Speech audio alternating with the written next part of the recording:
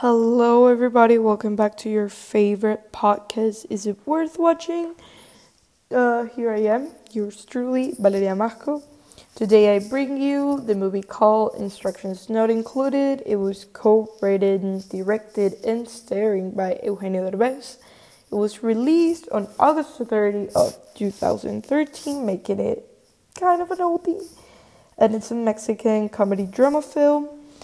The main actors, as I said before, Eugenio Derbez as Valentin Bravo, Carla Souza as Jackie, Jessica Lindsay as Julie Weston, and Loreto Peralta as Maggie Bravo. I'm going to describe the personality of the characters very briefly. Valentin is a very fearful man. Since he was a child, he was afraid of everything, from heights to spiders. His father, he didn't have a good relationship with his father, but he loved her daughter and tried to overcome his fears because it will entertain her and she would encourage him to do it. Maggie is a sweet little girl, knows how to defend herself. She's super curious, loves her father, and is really intelligent. She is even the translator for him because he isn't really good at English. Now, Julie Weston, she is absent for most of Maggie's life because she wasn't prepared to have a child, and she is super determined and goes to extremes to find what she wants. I'm going here to say the synopsis of this movie. So let's start. A man who has made a new life for himself and the daughter left on his doorstep 6 years ago finds his family threatened when the birth mother resurfaces. Valentin is Acapulco's resident playboy womanizer until a former fling, a young American named Julie, leaves a baby on his doorsteps and takes off without a trace. We're introduced in the movie that one of them has a heart condition, but we don't know which one it is. And I'm not going to spoil you this movie, so you can cry to it. My opinion about this movie is amazing because it's so heartbreaking, and the unexpected plot twist can make even the toughest human to shed a tear. I watched this movie recently and I cried like a baby. It is so beautiful, and the way that the actors express the feelings of fear and losing a loved one, it's so incredible. And they represent the cultures of Mexico and the United States. Amazing. I rate this movie a 10 out of 10. It's become a classic for me. And I see that some listeners are saying their opinions about this movie. So let's read it. Here's Alexis Stern saying that it is an extraordinary movie.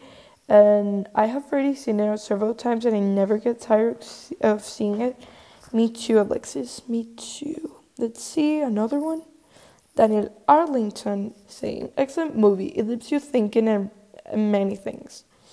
This movie makes you laugh. In my case, not that much. It makes you very angry, and above it all, it hurts the soul. Yeah, I'm still crying. Yeah, me too. I cried for like 45 minutes because of this movie. Okay, let's read the last one. Ryle Kincaid saying, beautiful and unexpected ending. Very well told. Eugenio's tenderness and closeness to the children is another dimension. P.S. A few dollars more for Photoshop would have been perfect. I agree to that because there's a scene in a beach and you can completely see that the movie is a green screen and it's not well executed. Like you can literally see that it's fake, so few more dollar for Photoshop would have been great, but that doesn't modify that I still cry for 45 minutes because of this film, but okay. Some listeners are still a little confused about this movie. Let's answer some of their questions. What type of bachelor life did Valentin have before he found out he had a daughter? He was a heartbreaker. He had many relationships with many women. He was a playboy. How did Valentin arrive to the United States with his daughter? This is a spoiler, so I'm sorry for that, but I'm going to answer this question. He crosses by being smuggled in a hidden compartment in a transport truck with numerous other Mexicans. That's so sad.